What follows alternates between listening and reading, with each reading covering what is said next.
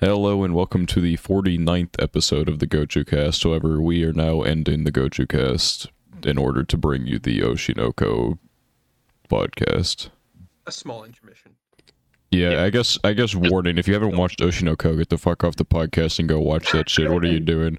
Then come back. Yeah, don't leave us entirely. Come back. Yeah. Spoiler warning, we're going to be talking about the first episode of Oshinoko. So, yes. The movie. Yeah, the movie, right. The prologue, episode 1, the whole shebang. But yeah, I have been spending months gassing up that first episode, and I was very excited to see that even my expectations were not high enough to match what I think the anime did. And I have been spending months avoiding spoilers for this series and deciding not to read it because I wanted to go in fresh. And that'll also be a fun perspective because I don't want to say I wasn't expecting the things that happened, but also like this is not what I thought I was signing up for, I guess, in a good way. Yeah, I mean, going in blind is like, because it's so odd, like going into it and knowing everything's gonna happen, and even then, it doesn't matter sometimes, right? You can predict what's gonna happen. Yeah, I physically like know what's going to happen, but it doesn't. It still hits because of just how well done it was. Oh yeah, I was watching with Mars, and we were just talking during the episode, talking about, oh god, they're gonna do this later, aren't they? And stuff like that. Like, it's not like we didn't know what was gonna happen when it happened. It's just before I clicked play on the episode, I had no idea what it was gonna happen. And then an hour and a half later, it's just pain. Yeah, I have not had that kind of experience with an anime since I watched Clannad After Story, and that's saying something. I still don't think it's on like the same level as that, but I mean, instead of just like the single like tear roll, I was crying. I've not had that good of a cry from an anime in a really long time, like 6 years. It's impressive. Yes, it was very well done. This is talking about After Story, or no, After Story I cried like 20 quadrillion times. No, not single tear. No, that was like baby bitch crying. But I mean, Oshinoko, obviously the scene in which I is no longer with us was just from start to finish just so well done that like I couldn't have not cried, whether I knew it was going to happen or not. I know it's kind of out of order to start at this point. Can we also talk about how like they popped off with the way that they animated her after she had passed on? Oh, the art direction in that whole sequence was just insane. Crazy. It's good overall, I think, throughout the episode. Yeah. And that was just like I said, by that point, I knew that this was going to be coming, and I still wasn't ready for how it came. Yeah, because like, I mean, the flags were there, and you can like generally tell. Like in the manga, it's much more obvious because of. I think what the anime did a good thing of is they cut out some flash forwards that kind of gave even more flags, and so the anime didn't have those, and so there's still like a little bit of hope in you. Whereas in like the manga, where you're like, yeah, this is not about to go well, but. Yeah, even at the end when she, has stabbed and the murderer is leaving, and we have Mr. Doctor Boy there as a baby, I'm still in my heart but what if he saves her somehow because he was a doctor? You know what I mean? Yeah, I don't know what because at that point I have assumed for a long time that she is going to die, and it's happening, right? And I'm like, this makes sense, but also what if he just doctored her? Yeah, it's like one of those things where you're like, maybe she can, and then he says the abdominal aorta, which is the largest blood vessel in the body. Just no. He says what happened, and it's like, oh, she's like not savable by anyone. If 911 ambulance was there right then, she is still not savable. and that's like the realization you get when he says that. But before he says that, I still was like, but what if? Yeah, it's just very like gut wrenching scene that I mean so I have a video. I mean, probably we're recording this on Thursday. It'll be a Friday when theoretically it comes out. I had to go back to like fact check myself just to. I had already, I read the manga. I watched the what's it called, the anime, and then I rewatched the anime because I watched the episode and I'm like, fuck, that was so good. And like later in the day, I'm like, okay, let me watch my other anime for the day.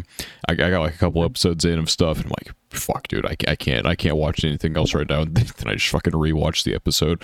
So I'm going through my script, and I'm like, all right, let me just quadruple check my facts here, and I rewatched the scene. It gets me. It's gotten me every single time. I can't not. And I think it'll be. It's not the first scene to ever do that to me, but it's the second. So that's still pretty impressive what they've done. And just the direction in general, the art direction, animation, the voice acting, it was just all so good. I was not prepared for that scene. Yeah, I thought the voice acting in general was like really good throughout. The voice actor for the Aqua character is a voice actor that I'm somewhat familiar with from other stuff that he's done. So I'm expecting him to do really good going forward, but I also think he did very well in this as kind of more, I guess, serious voice acting role than what I know him from. A lot of his roles I know of were like, okay, I haven't heard him in anything, or like he's in like Beastars apparently. I guess like Haikyuu, you've seen that one, so yeah, there's that. let me go find everything. So Yeah. let me go find, because there was a lot of stuff that I knew him from. Oh, One of them being Sekai, but Sekai is a different. He's in fucking Mononogatari. That's unfortunate. I didn't realize that his role here is considerably different than his role in that shit. The main character I would know him from is main character from Run with the Wind. Which very good sports anime for anyone who likes sports anime and wants a recommendation.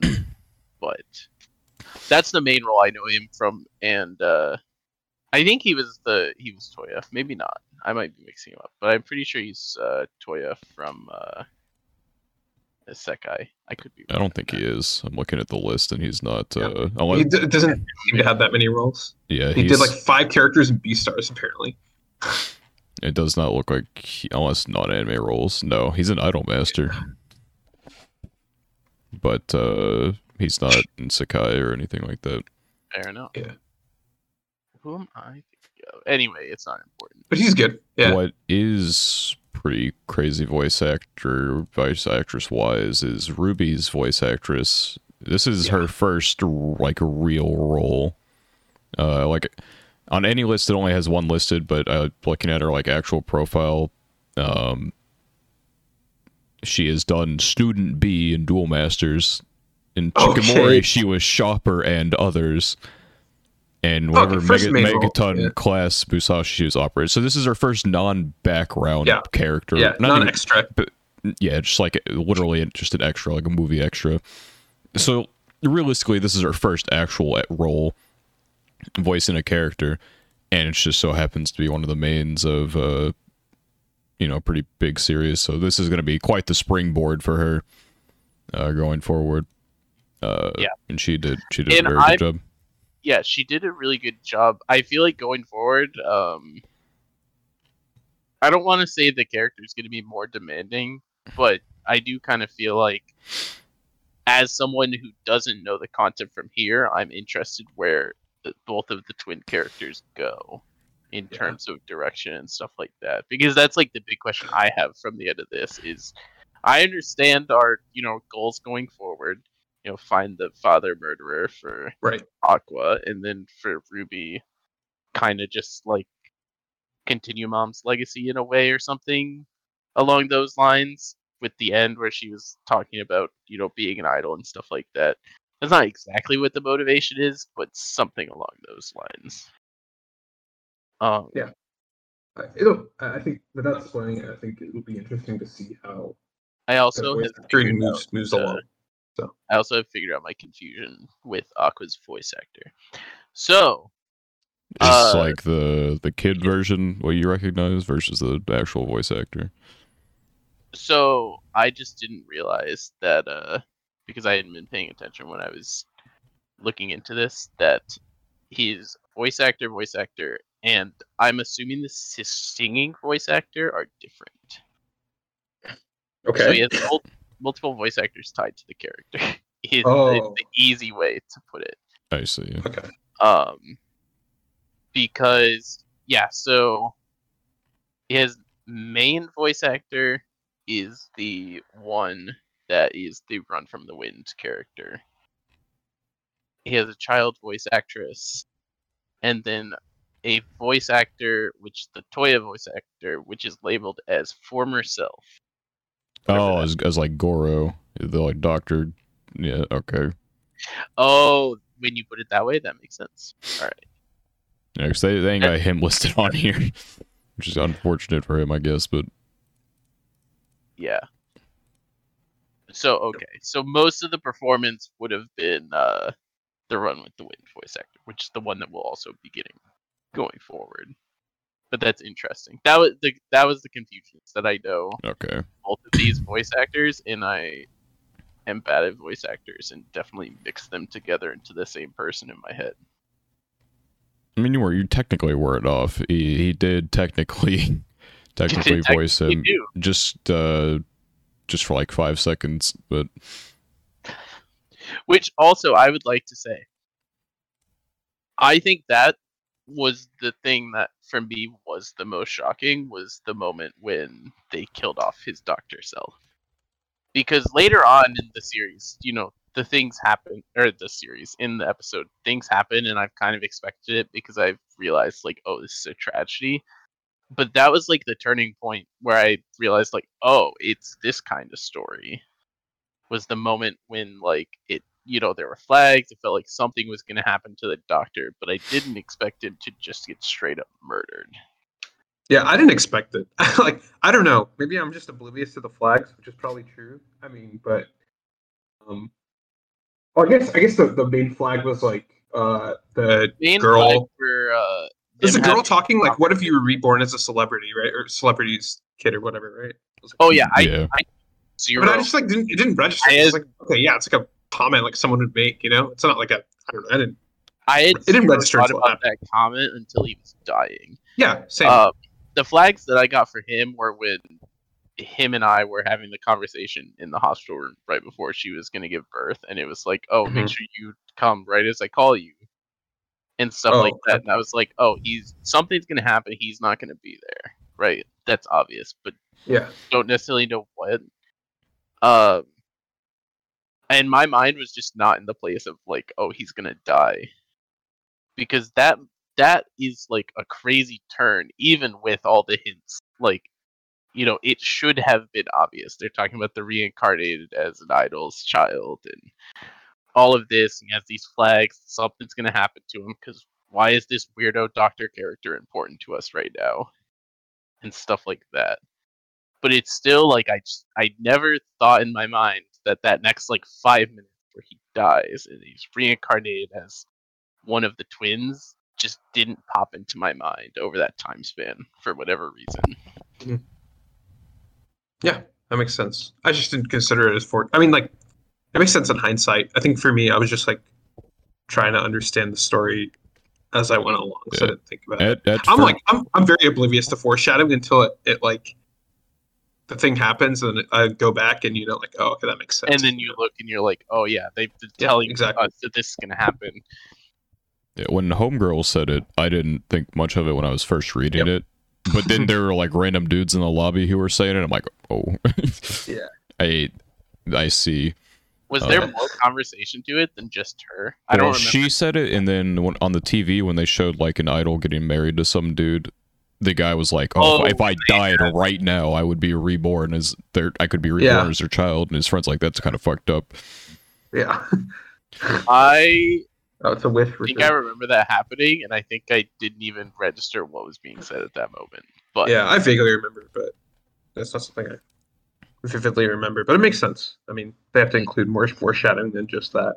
I felt like I just think the premise of the story itself, it's definitely out there, but it's super cool. I liked it. That's the best part for me. it also made sense as foreshadowing because the whole time I was watching that, I guess, little intro sequence, I didn't really like the Doctor that much, but also I was kind of like, well, what's the point of spending so much time in this cancer? Bro, the Doctor's a big fan, bro.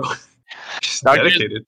Doctor's a bit of a weirdo, and they specifically overstate it, which I think is kind of funny. Because he is, but also they make it so much worse by the way that they treat him over it. The assistant, leave him alone, man. He's just a big fan. Being yeah, if I walked up to you right now and said, "Want a phone? Would you do it?" And he's it's just a way to emphasize it. Yeah, it's just a way to emphasize how loyal he is to his favorite idol. You know what? Least creepy idol fan. Yeah, least dedicated. This man got stabbed. There's obviously there's always a bigger fish. Yeah, that's true. That is the funny thing, is that they treat him like the super creepy character, and he has those moments, but he's actually a somewhat normal guy. He's not even that creepy. It's just that one comment is out of pocket or whatever. Yeah, they lead off with these comments here and there that just make him out of pocket. Or it was funny when they open with him watching a show and narrating it, and just in a fucking patient's room. Just you can't just play this in a patient's room. Which, first of all, why the fuck not? But also, yeah, if he consented to it, it's totally fine. It was just kind of... but yeah, so everything building up to that moment made total sense in hindsight. But while I was watching it, I kind of was just all right, so where are we going? Yeah. And knowing it's from the author of Kaguya, I knew it got crazy at some point, but I was also so is this going to be a Dr. Idol story? Is this going to be a romance of some sort? Because I don't know if I'm down for that, the way they're building these characters. And, thinking stuff like that. And then you get to that point where it's oh, we're doing this. Yeah. It was definitely a shock to me the first time I read it, especially in the manga. It was kind of fun that the most telegraphed thing after he's reborn was the fact that oh, this is going to be the cancer girl. I didn't register it until I didn't think about it. It's not revealed until they're in that room, right? Later, yeah. Probably a chapter or two for readers. I think it was 10, 15 minutes. Yeah. I immediately was oh, they're twins, so the sister's gonna be the cancer girl, because otherwise, why do we care about the cancer girl? He was just in the reincarnation awaiting room for 4 years. Exactly. Which is also a funny thing. That's true. Yeah. I don't know how time works. Because for him, it's oh yeah, it was literally instant. Yeah. Born at the same moment that he's dying. So it's what are the reincarnation mechanics, bro? Apparently, they never expand on that. In the waiting room. Yeah, she's stuck in purgatory for ages. But yeah, which I don't know. I think it won't be addressed or important probably, but it does make me wonder why specifically those two are the two that reincarnated. I think I know they were her biggest fans or something. Yeah, it's just they're fans, right? I guess that's the reason. I get it, because it makes for an interesting story. Yeah, this is why I say it'll never be addressed. But how does this reincarnation magic just happen to select those? It's left to the reader for interpretation. You can just accept it, or you can pull a Tokyo Revengers and make the worst explanation of all time, and then get shit on for it. So I think just never address your. You just interpret it. It's literally magic type of shit. Just don't. You don't need to address it's anime. It's literally. It's just suspend your disbelief type of thing. It doesn't matter how it happened. It happened. That's just how it is. It happened, and now we're freaking. And that's true. Pacifier sucking 2-year-old. Yeah, and so now we're babies now. Yeah, now. And I don't know. how do I put it? It was interesting how they approached them being children, because I couldn't tell at what points they were like actually talking as children versus like baby talking to each other, which I assume some of those And I dialogues. I think think they were always just talking. they were always because like Do you think so? It's okay, just not babies because you cannot have your. communicate like that. I Like, feel Yeah. like when I was watching, there were like definitely instances that they were just talking out loud as like toddlers, and any how do functioning they adult communicate could've- like that Well, much? Like, I it's mean, crazy. if they're like, because they'll always have them off in the background or whatever talking, Yeah, yeah. but then when the time came to manipulate the homegirl into Yeah, thinking That's that they the were most gods. confusing part of this is that they clearly talk to her. Well, So that's they what talked to. throws I know me off. because, but the thing is, no one is paying attention to them when they are talking to each other. Like if you think about the instances in which they did talk to each other, it came the first time we see them talk to each other is when she's asleep on the couch or whatever, so she didn't hear any of that. And then they had the little flashback where Ruby is roasting people on Twitter or whatever and telling them to go kill themselves. And so obviously no one was there then because it's nighttime, everyone's asleep. And then I will say Ruby's relationship with social media as a baby in this was hilarious at times. She would just be on the phone like, what the fuck? hey, she was like no internet etiquette, I guess. I mean, understandable. He lived in a hospital bed for X amount of years just watching idols the whole time, pretty much. But and then like the next time that they talk to each other is when the one girl is fuck, I don't even know why I can't remember her name. I'm horrible. I read the manga and it's not like she's irrelevant. She's very much still there. But manager lady is she's looking for dirt and taking pictures or whatever. They're like in the far back of the room, like whispering to each other, like, yeah, we gotta fucking kill her or some shit. Like, so there's no point in which they talked that like another person would have been like, why the fuck are these babies talking? Until they're like, okay, I have an idea, and then they pretend to be God. Yeah. I don't know. Maybe I need to rewatch some of the scenes. I feel like there were sections where they were talking that I was like, shouldn't someone be hearing this right now? But maybe I'm just like, Just suspend your. I mean, it's anime, bro. no, that's fine. But I think it would be more funny if they had just always been communicating with each other through like baby talk, because you know how they say like babies can talk to each other. I don't. Believe Yeah, that, but then they maybe wouldn't have been that's- able to like do their God manipulation stuff. No, I know. That's the thing. They definitely talk with the god manipulation stuff, which is what makes it kind of fun to think about if they could do both. Which That would be very confusing for the viewer, and also like I feel like it would be needless time waste, especially like if you're doing the manga per se. oh, absolutely. It doesn't need to be addressed unless it's in like a little side questionnaire thing and someone just asks the author and is like, so were they always talking? And the author's like, yep, they were, or no, they weren't.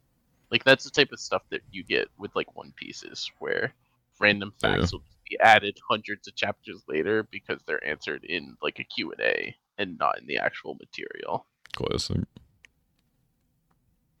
But yeah, I don't know. I liked the baby stuff. It kind of felt like both of the twin characters were not the same as they were in their previous lives, which I kind of liked. Like they were. I mean, it's like the circumstance Kind of. in their life has certainly changed. Like, Yeah. and No, I it's- know. Yeah, and so it And kind of that's like why forces it's the. like it's interesting because they do seem to have their own like new unique personalities while also being influenced by their previous lives. At least that's kind of how it felt to me. like especially with like respect to the idols, I guess like or the idol. I mean, right? Like the girl was like super obsessed. She was like defending her from like meme comments and stuff like that. There's still a little bit in there. And, I guess later on when they get to the choreography scene where she tries to dance, I mean, I feel like that was like, I mean, obviously there's a flashback, but that's like something she always wanted to do, right? Mhm. But she wasn't able to because she was sick. So it's like those aspects are still there. It's just, yeah, I mean, it's a completely different situation. So it's I mean, how they approach everything is just different. And they're freaking babies, I right? feel like with your mic, you're like going back and forth as if you're like My bad. on a fucking pendulum or some shit. Dude, I'm going crazy. Can you hear me better now? Yeah, We can. I feel like you're just naturally moving around. And, okay, yeah. dude, I'm just so excited. No, Yeah. I'm stable. I did enjoy, as someone who worked in film production, studied a lot of that stuff. I enjoyed the way that this portrayed kind of that business at times, because there were obviously like anime things with it, but like the sequence where he calls up the the big director guy and is like, "Hey, yo, why is I not in any of these scenes?" And he's essentially just like, "Listen, the person that we cast as the main character of this, we're like in a contract with them, and we have to make sure that that character looks good in the product." So the hand was kind of tied, and it's like, yeah, for us as the perspective of like being the pro eye crowd and the readers, we're like, what the fuck? But that's like real things that happens. No, it's business. It's business. Like the it's business sides, the contracts, like all of that matters in almost as much, if not more so, than the end product a lot of the time. Yeah. Something I do want to say, while we're kind of like in like the first half of content, I suppose, I saw, obviously, like, I read the manga, and so Twitter's stealing my data and all that stuff, so they know I'm into this, they know the anime came out, and so it's showing me like random ass people's tweets, and I don't know if this is like a large majority of people, but like some random ass dude came on time one night, to like Timmy or whatever, is in the For You for me, and he was like, oh, the animation was like whatever in the first half, which one, I feel like it was consistent enough,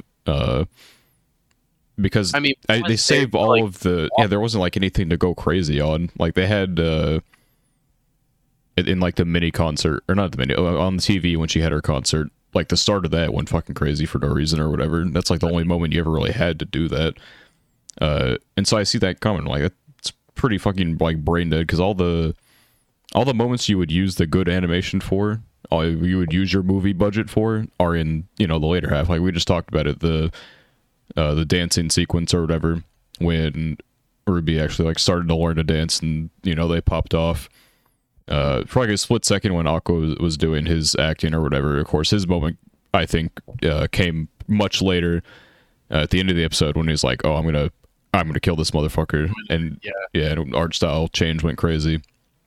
And then of course the entire eye sequence had probably a considerable amount of time and attention paid to it. All the things that you would want to use your budget for are in the second half, so you don't want to go stupid for no reason in the first. And so I felt that was just like a pointless thing to look at. Just kind of like, how much are we going to pop off on like the babies pretending to be gods to trick the manager wife? And they did have some fun animation for that. It wasn't like crazy animation, but it, that's like, the first half was more than enough with what they did. Like, it was still good and it was consistent. It didn't go crazy all the time, but it didn't need to go crazy all the time.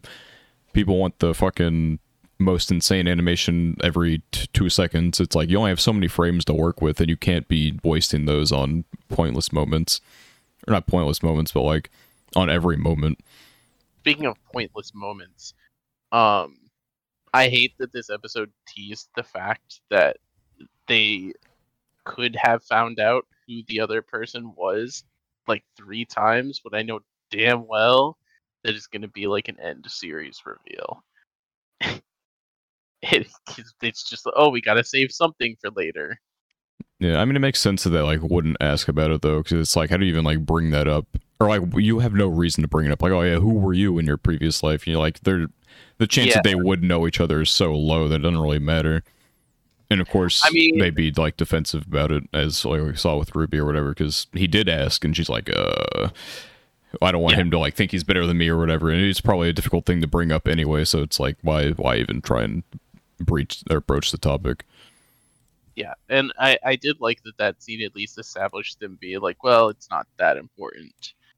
I don't know. Maybe I'm just like thinking about me, but I feel like I'm the type of person that would have at least been like, so like, what did you do? You know, I might in that situation if I'm Ruby, I may have not found out that Homeboy Aqua was my doctor from when I was terminally ill, but I may have been like, oh, what did you do as a career? And he's like, oh, I was a doctor, and that might have been the end of the conversation for me. I mean, you also have to understand she's like 12 technically. I know. She's not going to be thinking about those things, especially because if you think about it, like, because mentally, technically, she's 12, but like even as she grows up as a kid, it's not like that mental strength gets that much better, because it's not like her brain has been reset basically. Yeah. And so even if she has all those thoughts, it doesn't, like, she's not going to develop much further than that, really. Like, she'll be obviously mentally stronger than any like fucking 2-year-old on the planet, but you know, it's not. 2-year-olds talk like her. I can tell you that much.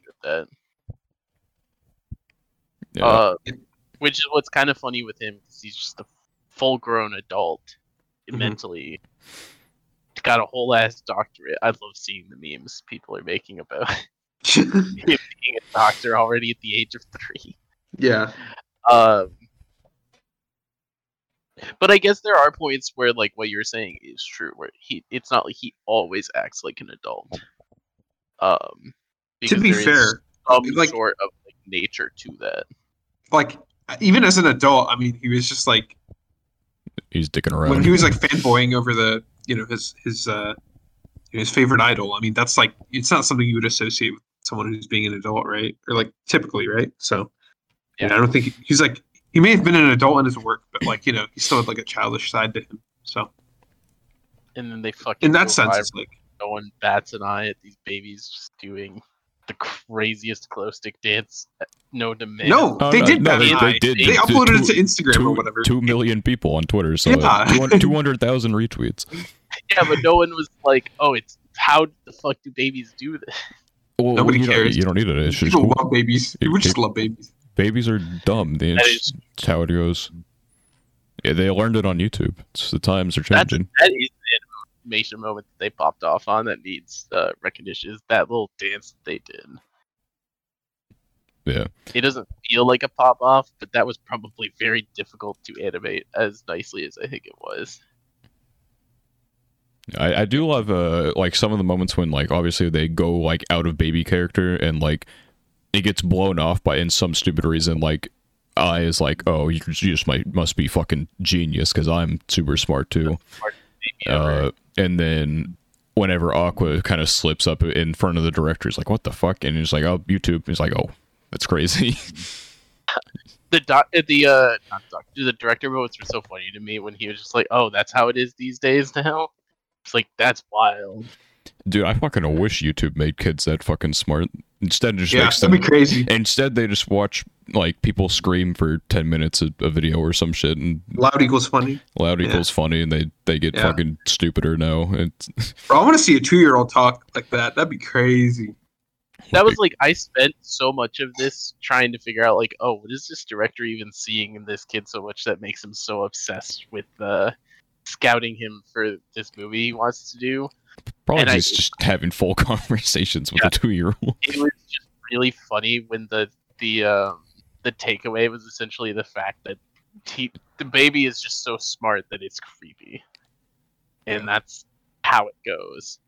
Yeah. And I enjoyed it, but I was spent so much time trying to like figure out like, why does the director care so much about this kid? That's wild. Which we also met other homegirl who I assume will probably be important. Kana? Yes. Yeah, that's best girl. But very important. That's why I know Daniel likes her a lot. We also met her during that scene, and it was an introduction. She doesn't make a great first introduction, but I swear. Yeah, she's kind of a brat. Yeah, she's the goat, I swear. Oh, okay. I don't dislike her from the introduction.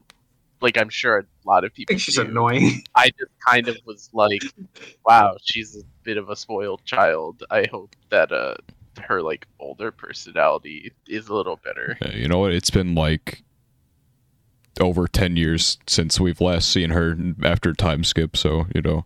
plenty of room for growth. And even like the director said it, like part of the reason he also had Aqua go in there is because he wanted to like get it through to her that she's not him or her, I guess. And to, which like, I feel like I understood from the anime, but I don't know if it was maybe more clear in the manga. I feel it's one of those things where I guess if you're not like fully paying attention to the conversation, you could miss it. Yeah. But that's just how all conversations are, I guess. I got that from that scene, but I wasn't sure if that was like some takeaway I was supposed to have. It felt like a takeaway I was supposed to have, and you saying it confirms that, like, oh yeah, I was supposed to feel like that was also purposely something for her. But I don't know. She's an interesting character, given the fact that there's not a lot of characters for us moving forward after episode 1. To me, I'm interested to know how she is going to be tied back into this, and I mean, you'll see relatively quickly, but I assume by episode no spoiler. 2, I'll probably Yeah. see her in some. It might be a teaser at the end of the episode, but I assume that she won't be gone long. She is an important piece to this series, so she will not be gone for long. Yes. But I liked the little side quests, I guess, we did during that section, where it was kind of just the, hey, I know we made the doctor character kind of weird in the beginning, but let's make sure you like him by the end of this episode. I feel like one of the scenes a lot of people probably take pretty horrendously out of context is when he said he'd give like consideration to the one girl when she turned 16. Yeah, but that one. But that No. So the that way was not the scene that made me think he was weird. The way I just want to touch on it real quick though. The way I interpreted that was like it was a very empty promise, because he obviously knew her condition, and so rather than just like straight up being like, no, fuck you, sorry. He's yeah, when you turn 16, just like, okay, well, fuck. Yeah. Yes. Now you want to be sympathetic. That is not one of the scenes that I think was contributing to him potentially being a creepy character. And I what was it? What was it? It was just the way that they started out with him at times. I think the only like one weird thing is like, oh, well, she said, date me, would you? Which like, oh, okay. I don't know. I guess like part of it's because like technically in Japan you can get married at 16. I'm not trying. I'm saying it's still weird, but I'm just saying like culturally, I mean, it's not unallowed. It's still weird. You guys are gonna hate my responses, but it's honestly just vibes mostly. And that's like how they wanted the character, I think, to be, where it's like, not that he is a creep, but he has this like idol fan side of him. But it still doesn't change the fact that like there was that slightly creepy vibe, and up to that point, I didn't really know how I felt about him. Even after he's reincarnated, they was still like, I don't really know how I feel about our. I mean, he was pretty like morally in check. Like he uses the bottle. He's not going down that route. I feel like that was a very weird scene. It was kind of funny. Well, it's an understandable thing to address. Like, is he because it's babies have to drink something. It's not weird towards any character. Like, it's not like anyone's losing or gaining points from that scene. It was just kind of a silly scene to have, to me at least. I thought it was pretty funny because, like, obviously he's taking the moral high ground while Ruby is like, I'm just getting a fucking load of fucking titty milk or whatever and bragging about it. I don't know. That part was it's just goofy. Definitely weird. Anyway, my takeaway here is not to be like, Aqua is a weirdo or anything, right? Like, I think that's what you guys are taking here. My takeaway is, in the first half of the show, I feel like it's like very easy to not know where you stand with his character. Yeah, and I don't mind like my main thing. And I felt like that middle section where we, he's kind of helping to build up Ai's career and he's like doing all these things is what helped me a lot with being sold on his Yeah, character. I like him overall. I mean, the weird moments are they're just moments. They're just they're just ways to show his dedication, I guess. So it's fine. It's not that serious. Yeah. I think like good. To inform you guys, I told my sister earlier to watch Oshinoko tonight, and she has just got to the stabbing. She just sent me a long text about it. So okay. Yeah, I had someone on another server as well that's watching it, and he paused it or whatever, and he forgot about it, and I'm like, all right, fuck you. I muted him, and I forgot I gave him a get out of mute free card as like a birthday present or some shit. That's crazy. And so he's like, all right, unmute me. I'm like, okay, I did, and then I timed him out for an hour and said, go finish it. Yeah, I know a couple of people who were going to watch it over the weekend, so we'll see how they like it. I told them it was good. As we're recording, I get so many texts from my sister about this end of the show. Is she a fan? I assume so. She's sending me texts in all caps. Okay, all caps is a good sign. That's a very good sign. Usually that means she is more excited, I think, than usual. Yeah. But anyway, that was just a fun little intermission that happened. I was saying, we just finished on set. We've talked about the dancing stuff. The dancing stuff was so well done. Yeah, it was. It actually was. By the way. It's like a big focal point for her character as well. Like I do have this full script written out. I can reference it like any time. 28 words or 2800 words or whatever. 28 words. I was like, 28 word script. Yeah, let me turn that into a video, but that was like one of the main points I harped on when I talked about or not harped. Well, maybe I feel like harped is like a negative connotation. Anyway, one of the main points I talked about was with her character was that scene, because it was just so it's kind of like her realization of the fact that this is like a life. Yeah, a lot of this prologue is like people finding their purpose and such. For better or for worse. Obviously, like, Ruby finds a bit of purpose in her new life. She wants to kind of be like she wants to shine. She wants to take advantage of this new life in ways that she never could have dreamed of in her old one. Obviously, I is just trying to learn how to like truly love people. Obviously, she had a fucked up background or whatever, and she does that by the end, albeit in a very unfortunate way. And then Aqua, of course, discovers his new purpose. Because I feel like the way I looked at his character, the way he just, he doesn't give a fuck. He's kind of a goofy guy. Doesn't really seem to pay too much attention to his like actual job, it seems. I feel like he's like very unsatisfied with his life. And especially when he was like, I'm grateful that dude murdered me because this is a much more enjoyable life. So I feel like he's very unsatisfied. But of course, his purpose was at first like, okay, I'm gonna watch over her and make sure she rises through the ranks. But then of course she's gone, and so his new purpose obviously is the driving point of the show, which I always found like very interesting when I first read I guess we can talk about this now too. My biggest worry with his character going forward, which obviously you guys know how his character develops from here. I only know a little bit more. But this ending sequence of the episode feels eerily similar to me with Thorfinn's character in Vinland Saga. Not in terms of like their circumstances by any means, but in terms of like the fact that I think that there are parts of Thorfinn's character that I liked in Vinland Saga and parts I didn't like, and I really did not like the way that his character kind of became consumed by this like want for revenge.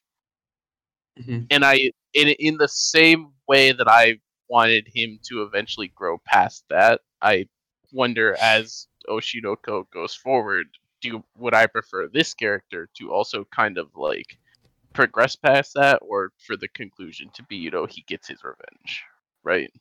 I will say that he is a more complex character than Revenge Obsessed Thorfinn was. Obviously, fair. the revenge is a big driving point of his character going forward, but he is he is a human too. I think is the most important thing to take home. And that's good, because I think that obviously, I believe that Thorfinn's character will and kind of does get to that point eventually.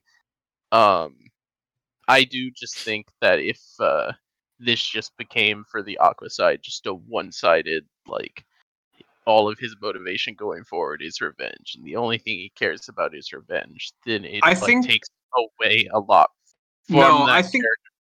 I'm very confident it's going to be like a lot. I still feel like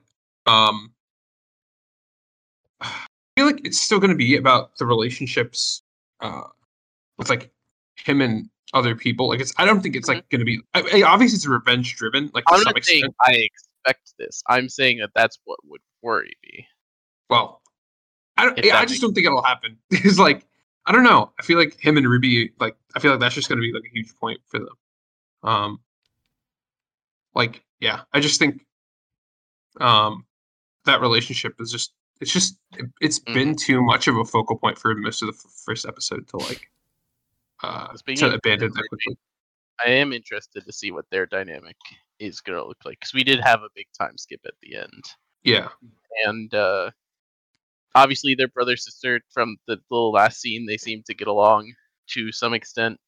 Yeah. As like I know a little bit, but I'm not going to spoil. But yeah, I mean, so I do wonder what the dynamics between them are going to be now that they're like, I guess, both somewhat of functioning adults. That's well, yeah, okay, yeah, sure. Functioning is correct. Not, I mean, yeah. Me knowing the everything, not able to say. Yeah. Don't spoil it. We'll see. Let me give you a whole dissertation on the next 105 chapters. Yeah, you can just recite the entire plot. Yeah, okay. That's my favorite part about recklessly saying things right now, is that Daniel knows every answer to anything that I'm saying, and it's just gonna drive him crazy. Me, like, yeah, I could give a whole dissertation on why his character is a good one or whatever, but I can't say anything. It's actually bad. That's the plot twist. Is actually a bad character, and you actually hate him. No, I think that of the characters that are like important to the story, I don't think there's a bad character. Good. Yeah, I've only met a couple more, so yeah. I'm actually surprised. I mean, obviously, like an hour and what was it, hour 22 minutes or so? Hour 22. Yeah. Yeah. Okay. I was like actually surprised. I mean, I guess where they started and where they ended like makes sense. But I do, and like that's one of the reasons that I think it was like correct, quote unquote correct, to do like an hour and 22 long episode, just because I mean I haven't seen anything like it. So, but in the context of the story, it makes sense, right? Yeah, like I don't think there was another way they could have done it and gotten the same result. Yeah, and I just feel like I'm just like really impressed that they managed to. I feel like based on how I read it in the manga, like they didn't skip out on too much. It felt like, I mean, I'd read the only thing they skipped out on was the flash forwards, which I think was a good choice. Yeah, and I think being able to do that in an hour and 22 minutes and not making it like not dragging it long, but also not basically the pacing was good, and that's I think this totally worked. This covered the first 11 chapters. It covered the first 10 chapters. 10, yeah. Okay. Because I do want to go read the first 10 just to see, because you keep talking about the flash forwards, and I'm interested how different that reads. It doesn't read that much differently, but there are. Or like what they are, I guess, is also the way to put it too. It definitely adds a layer of context to. Well, not even context. It adds a different part of the story that I'm wondering if he'll add or not, or if they're just going to keep it the way it is. Because it doesn't ruin anything, but it's interesting because those flash forwards are meaning something much later in the story or whatever. And so I reread the first volume before the day before the episode came out or whatever. And it was interesting seeing some of that stuff more in context. Well, not even context, because we don't know too much even now, I guess. There are certain things I picked up on, I guess. I don't know.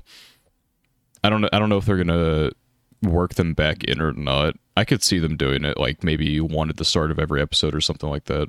Though I don't think they, because some of them would be kind of like odd to put in, because a lot of them had to do with. No, I'm just saying. I think it would be better if you just like read it yourself, or if you waited and see if they put it in. And that's fine. I feel like I want to read the first 10 just to see like how the experience varied. And I know you guys say it's mostly the same. That's fine. It's like I was surprised at how much it felt like how like to the T. Like I felt like I was just reading the manga all over again. I mean, obviously there were small parts that were skipped, but like I was like, damn, this is like actually like I remember like everything that comes like in order. I think to me it was when I read the manga and got to chapter 9 where the stabbing happens, I felt more shock in that moment because I wasn't really. Because I'm like, this is the cover girl. You can't kill the cover girl. They can't. Yeah. Exactly what happened. I was like, what? Yeah, and I'm like, oh fuck. But then when I'm watching the, obviously when I'm watching the anime, it's just such a much more. There's a lot of emotional momentum, I guess. One of the biggest mistakes I made when reading Oshi no Ko is I read 6 chapters at first. And then I stopped. And I'm like, I'm going to wait for Kaguya to end. And then I'm going to read this. Big fucking mistake. Because obviously I'm 3 chapters away from just a fucking huge plot twist that I don't know exists. And so it kind of like kills some of the momentum for me, I guess. I'm sure there's like... It's just a different experience all around for it. Because if you had to wait like a X amount of weeks, like 9 weeks or whatever, for that chapter to come out, obviously it's going to be a huge shock to you. It was a shock to me in like probably a less, maybe a more of a way, because I was removed from the manga for a bit before I went back to it, and then I was shocked there. But I feel like the anime just creates like such a different experience. Obviously, the shock is there, but like you don't have time to the momentum. You can't like put down your phone or whatever you're reading it on and be like, oh fuck. You just have to keep watching, and then the music plays and the characters do their thing, and it's just like you don't have time to process what's happening. You just have to let your emotions take hold. Yeah, I think the emotional momentum thing, that's why like the long run time like makes so much sense. Like not only breaking up the story, but kind of accelerating the emotional tension that leads up to that final moment. I think that's another reason that like just having it for an hour and 22 minutes like just makes sense. Because if you break it up, like I know there's no other way to do it, but like even if you break it up, I think like I don't know, it just wouldn't feel the same. Like some people were like, "Oh, Crunchyroll should have gotten this. I can't believe they missed out on this. I don't want to like get high dive." I'm like, I guarantee Crunchyroll's dumbass would have broken it up into 4 episodes. Just 7 episodes. They would have broken it up into 4 episodes like they did like the Kaguya movie, and it would have been dumb as shit. I would have been pissed. But I'm glad High Dive got it because they don't do dumb shit like that, as far as I know, anyway. They didn't do it for this, and that's what matters. Yeah, I thought it was good. What's funny when you mention like emotional momentum for this is I have watched another anime that had a similar conclusion to a character that I thought was going to be a main character as like Ai's conclusion, right? Not the character arc she did, but just like death at the end, to put it in the most like broad terms. Like this is that happening in an episode 1. This is not my first time happening. So for me, I like caught on to that momentum very quickly in the second half, and I was very unhappy about it when I realized that was the plot line that was going to happen. Not literally unhappy, but like you're like, oh, I'm just fuck. sitting there like they're going to fucking kill her. This is going to happen to me again. That I really liked the character from the other series that had the same like go through an episode 1, like really like the character, and then boom at the end she's dead. And it was the same like emotion this time where I was like, they're gonna fucking do it to me again, these bastards. And so the emotional momentum for me was kind of funny because I caught on to the fact that this was how the episode was going to end, but also I have another similar enough experience to compare to it that I was just like, Fuck. Don't do it to me. Yeah, I had a friend, and we went through. I had him go through Clannad with me. I already watched it at that point, but I'm like, okay. I don't know if I've talked about him on the podcast or not before, but I'm showing him.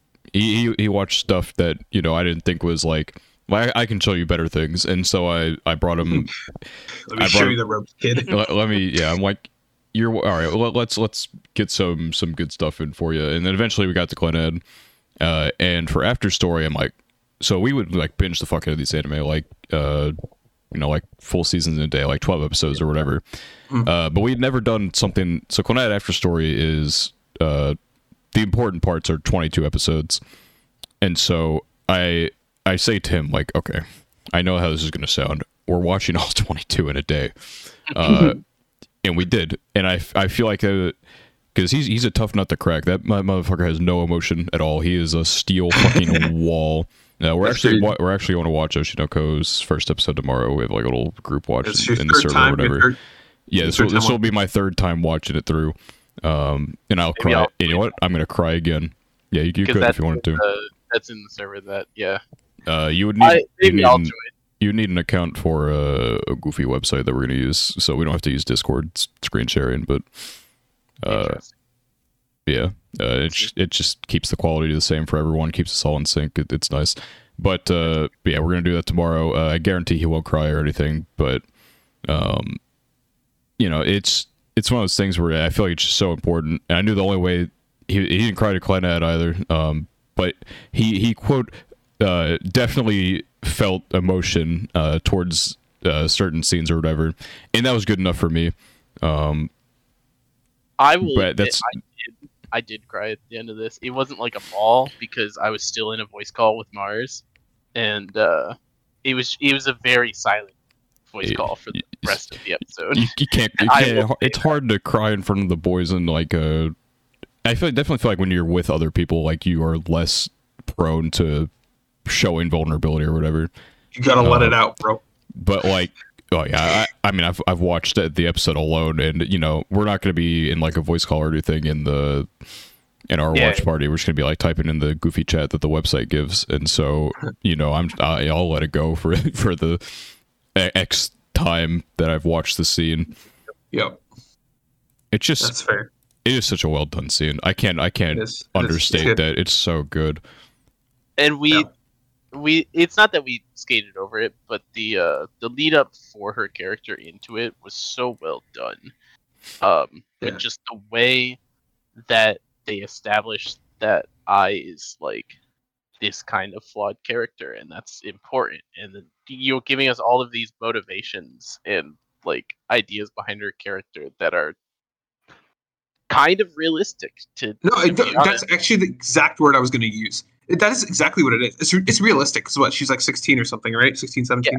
16 when she got pregnant. So and they're talking about all these things where... she's experienced so much. Like in terms of like being a public figure and, having to do all of this in front of like a crowd and stuff like that. That is a lot for a 16-year-old. Mm-hmm. So like, expecting her to be flawed, it's like, that's and she started like doing idol stuff at 12. At like 12, yeah. So... And it's just like, obviously... and she has an abusive background or whatever. It's just a tough road. Yeah, for sure.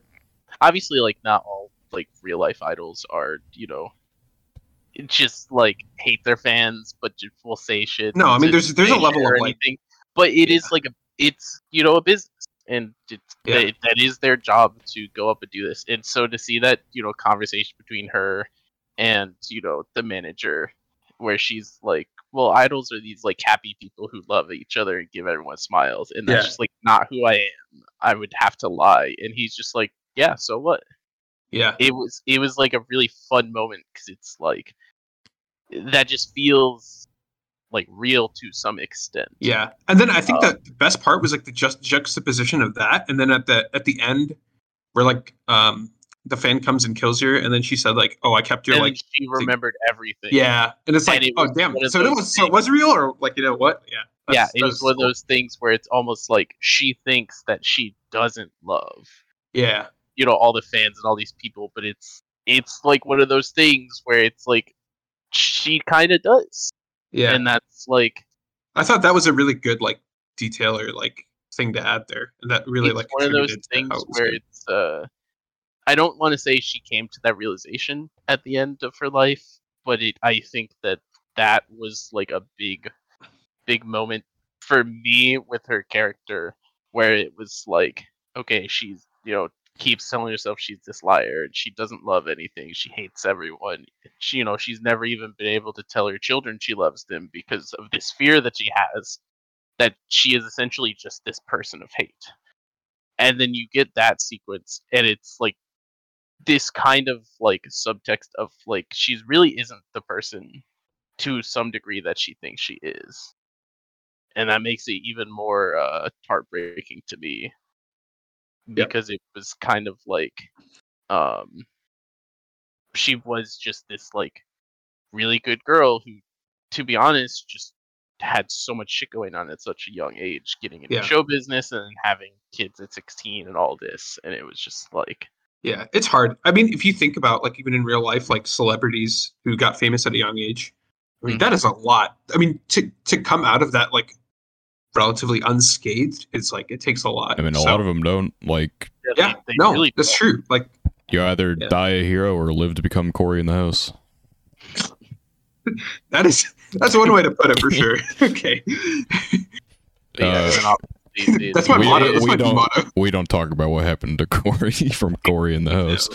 Anyway, but I feel like during that scene, I don't think she realized it when she was talking to the fan or whatever. She's kind of spitting, but it's Yep. when she does say "I love you," and you kind of see like, because she realized she's gonna die, and so she's like, all right, fuck it, whatever. I just have to like take the step off the diving board here and just say it, or else I'm never gonna get the chance. Yeah. But Well, it was I also think like she, you see all those scenes and all those things that she wants, and it's almost like she doesn't say it there, but she realizes that like what she feels for her kids is love, and yeah, that's why whenever she does say it, and you can see like it's like just a subtlety in the animation or whatever. It's just a wave of relief as she starts to tear up, realizing like, okay, this is real. That wasn't a lie. I do genuinely care for them. Obviously, that we knew she cared for him anyway, but it's just her own mental barrier that Mhm. is blocking that there. Obviously, she is definitely like self-conscious about what others are thinking. We see her like ego surf on Twitter or whatever, and then she sees like a lightly mean comment. She's like, oh fuck. And then it was the same guy who complimented her afterwards, right? I think that was like the Yeah, it was Yeah, whenever he she came she back like afterwards. criticized her smile, and then when she smiled Yeah. at her kids doing the glow stick dance or whatever, yeah. it's It's like okay, that's a real smile. classic, Which is classic kind of fan. funny because it's him talking about like, yeah, I just can't fully support her, but he still managed to see the the real smile, which is the most like Twitter fan thing ever.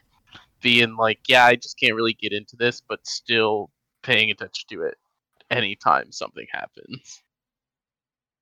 I mean, Yep. it did go viral though. To be fair to that guy, That is Sure. yeah, it's not like he searched and he's like, yeah, I don't know, dude, and then like literally the fucking next day or whatever, boom, baby moment. She smiles at it very brightly, and then of course she kind of like twists that moment. It's like, okay, yeah, all right, I'll use this smile from now on. All right. Then That's the smile. Remember that one stored in the book. Um,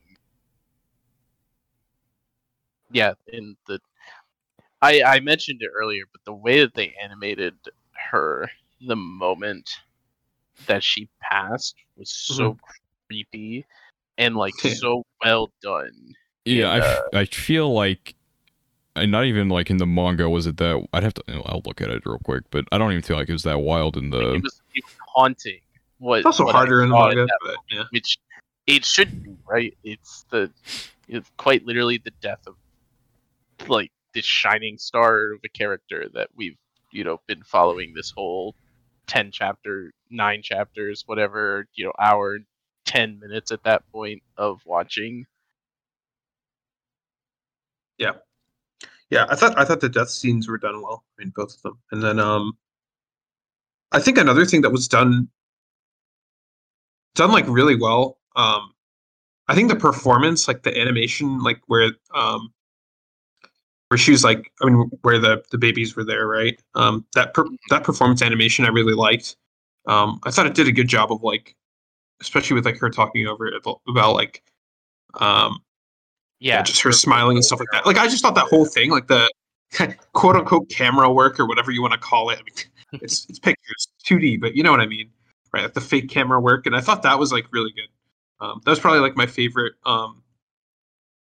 like bit of animation in the show. This is the most ended.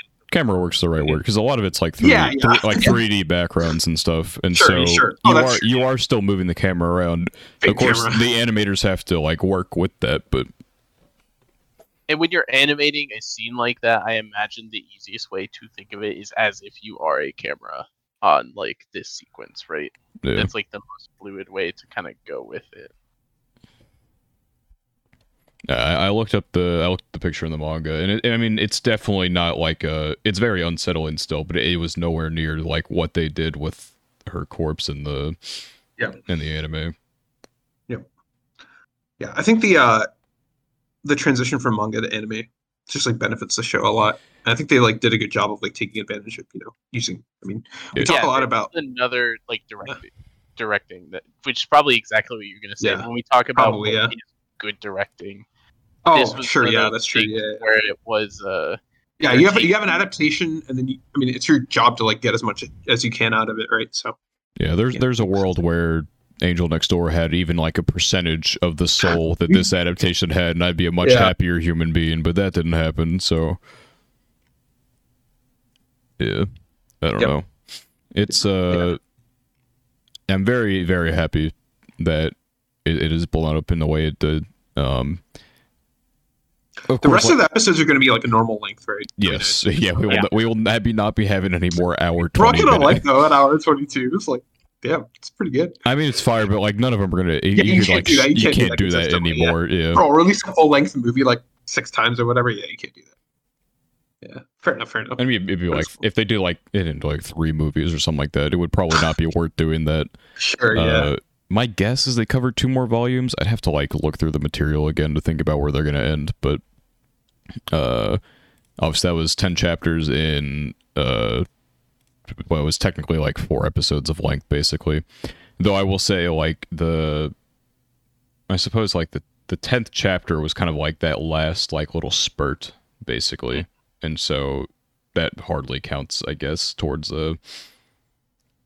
Obviously, there's gonna be a lot more dialogue, I guess, going forward in like these chapters, so they'll probably get through like another 2 volumes, I would assume, throughout the next 10 episodes.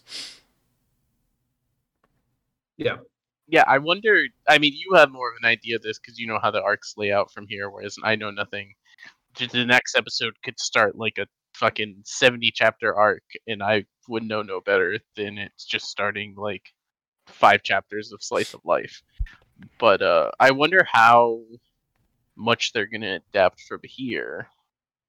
Given so this covered like 10 chapters, and I assume from here they'll probably cover it somewhat normal, like 2 to 3 chapters per episode.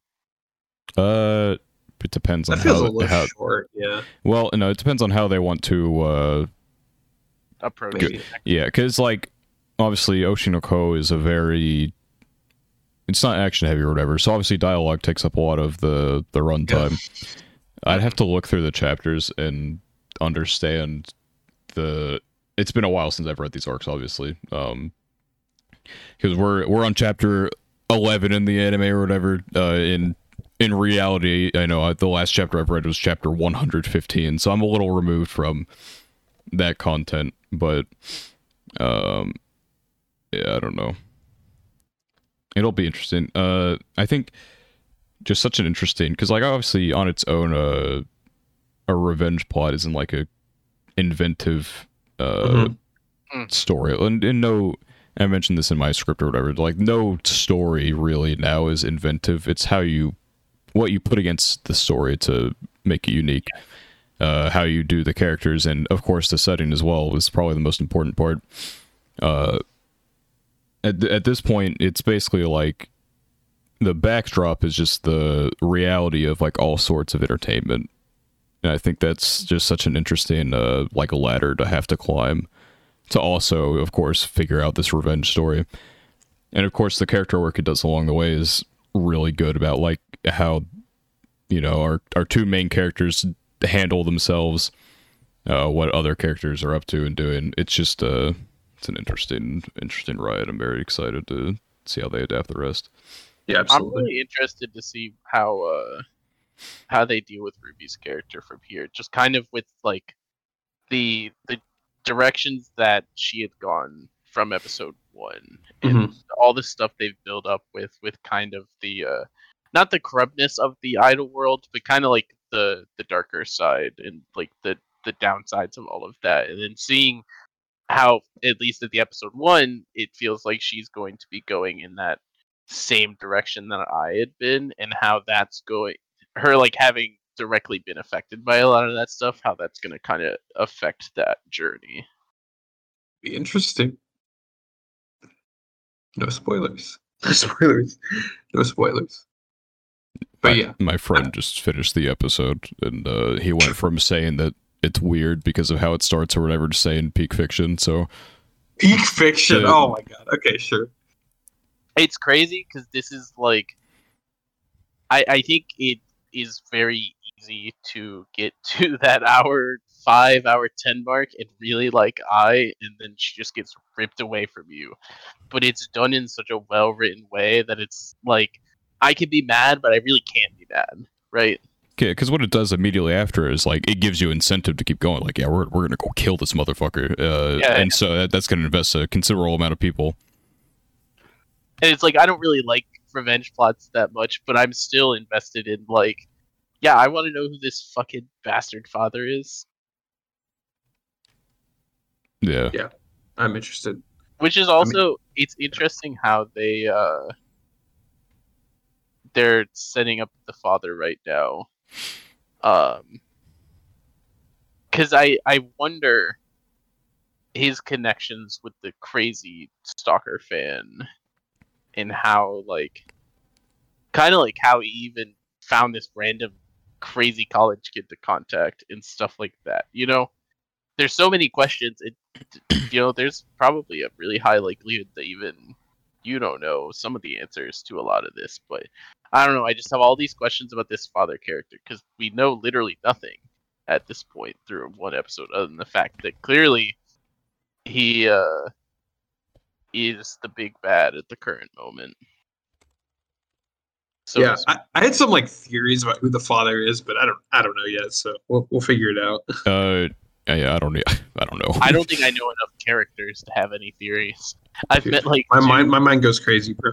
I met like 2 adult male characters. The manager, who that would be a crazy plot twist, but I think we're well. That's what I was thinking. I think we're well past the point. The manager straight up asked who the father was to I. Hey, so you never know. She's bluffing, bro. She also was like calling up the father, like, "Hey, you should meet your kids," and the manager has very clearly met the kids. So yeah, I'm leaving my options open again.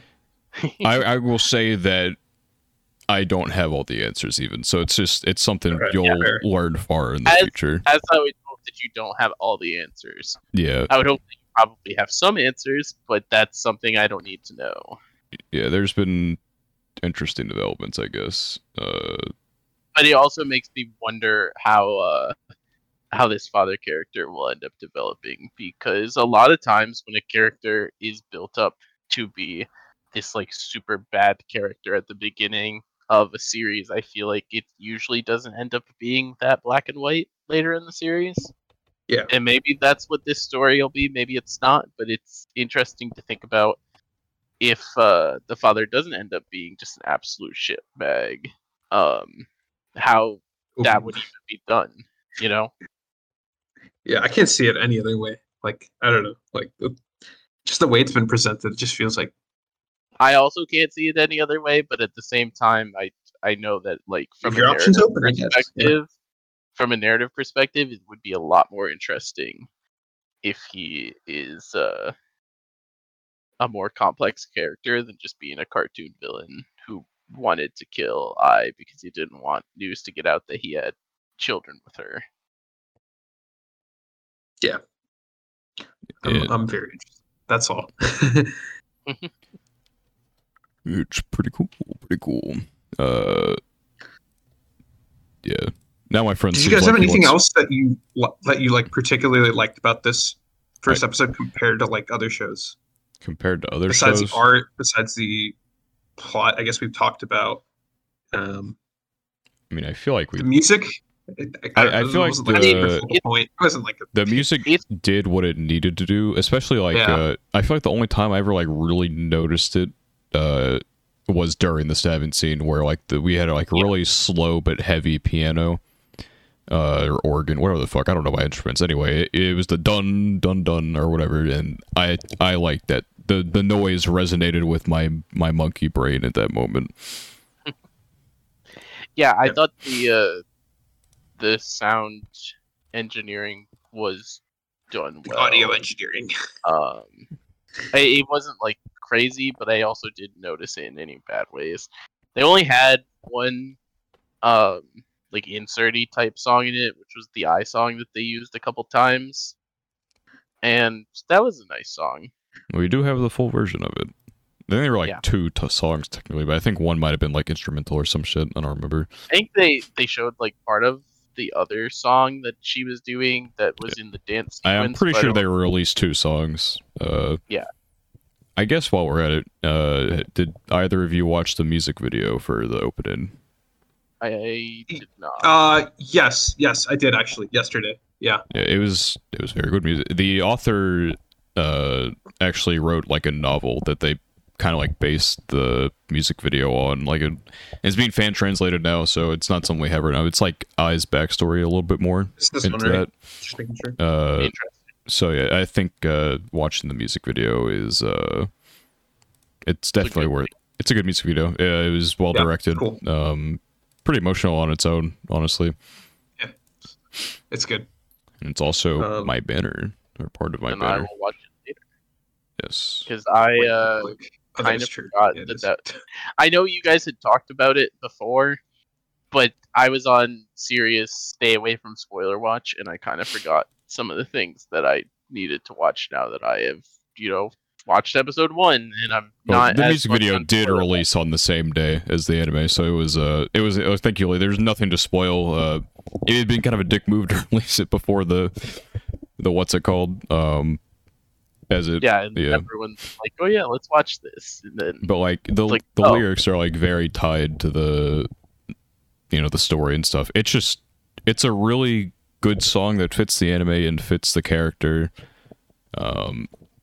It's so interesting of like, it's a character you lose in 10 chapters, but she has such an impact on the everything. Even when she's not, it's just it's so good.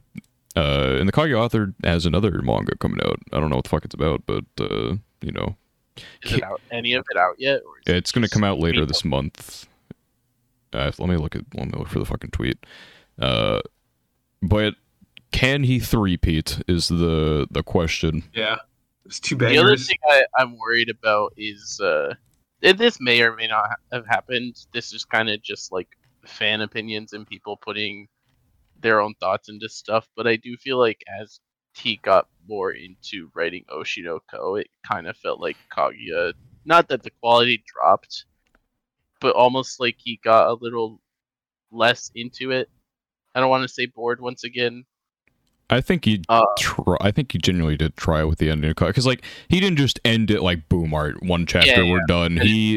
I think it's a complicated series to like end on because it's a very goofy series as well, and so ending it in a proper way is maybe a little difficult. But he did take his time with the ending. Like we got we got all these send-offs and stuff. He didn't just end it like that. So I think while it wasn't like the craziest ending. Yeah, that's why I don't want to like look too much into it or say like, oh, he got bored of Kaguya because he was having fun writing Oshi no Ko or stuff like that. But it'll be interesting. I hope that this series, which I don't know how much longer Oshi no Ko has in it because I know nothing about the story. It feels based like on, Kaguya, I assume it probably just has a couple years. Assuming he goes about the same length. I don't feel like it. So we're either in the last arc or the second to last. I can't see it going past another arc or two. without crazy development or something. Something would have to go fucking stupid. Yeah. The thing I'm most worried about is I don't want any characters I like to die, because I feel like the series could take that route if it really wanted to, and I'd be very upset. That's another thing I'm kind of curious about. Obviously, this first episode and this first 10 chapters were not dark, but like it's kind of dark. It was kind of dark, and I don't know if the rest of the series. You don't have to answer this. Yeah, I'm not going to answer anything. No spoilers. It is a thought of like, is the rest of the series going to be quite as dark as the first episode is, or is that just kind of like, yeah, we did a dark prologue to get to where we are, and then the rest is still gonna have some of like the darker themes that it has, but maybe less like, yeah, we're just gonna kill off this character right now, stuff like that. I have to imagine it's going to be a little lighter than episode 1. It has to be, yeah. But yeah. I think just being like super dark for like the rest of it would be like really weird. I put in our chat so he once again he's done being a an artist or whatever, and so it's coming out soon. He's just gonna be writing this, right? Yeah, he writes, and then they mentioned the artist Nishizawa 5mm, and it comes out. Like end of April, 27th. We don't know what it's about, do we? No. I mean, look at that visual. We have like discount Pikachu or whatever. Right. Freaking ventriloquist. Like what? I mean, at this point with Aka, even if we did think we knew what it was about, do we really trust that? Yeah, I tried to look up what the fuck the name of it means, and I can't really like find anything as to what that means. Like we had like. I don't know how many meanings Renai has. Like, Renai Flops was translated to Love Flops, but I don't know if this is like another like love something. But I don't know.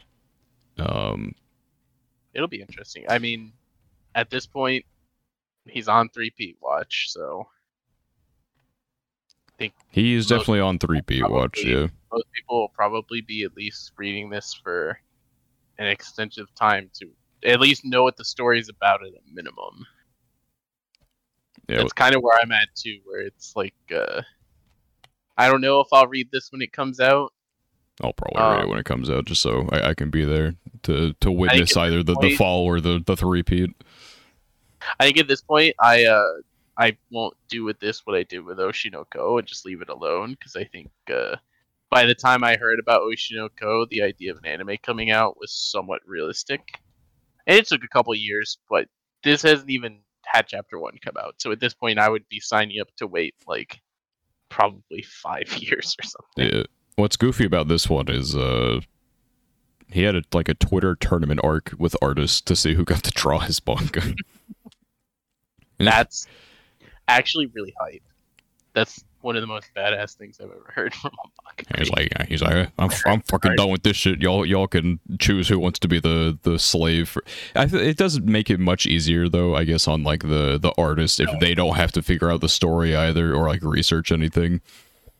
Which is like why Dr. Stone was able to come out weekly or whatever. So the author can focus on his craft, like studying shit, while Boichi could just do the doodles. And yeah, like some people are concerned, like, will this affect Oshi no Ko? But he's not. He was drawing and writing Kaguya at the same time, as opposed to just like. That's really impressive, actually. Yeah, so juggle all of that. Yeah, drawing, writing, and then writing for another series. But I think to write. It's just a weekly thing, right? So I mean, you have to. Yeah, weekly Young Jump or whatever. Yeah. So he'll have 2 weekly series to write for, but my guess is he probably knows where Oshi no Ko feels like a much more concrete story than Kaguya. Oh yeah, for sure. Kaguya's like kind of all over the place in a good way. I mean, if you're saying that this should be the second to last arc at worst, and granted, you don't know that. I don't. Yeah, I could be fucking wrong. If that's the vibes it has, I have to assume that he probably knows the rest of the series. Even. Based on like the flash forwards from the first like 10 chapters or whatever, I did notice one like extremely small detail that makes me feel like he has, for a very long time, planned where this is going.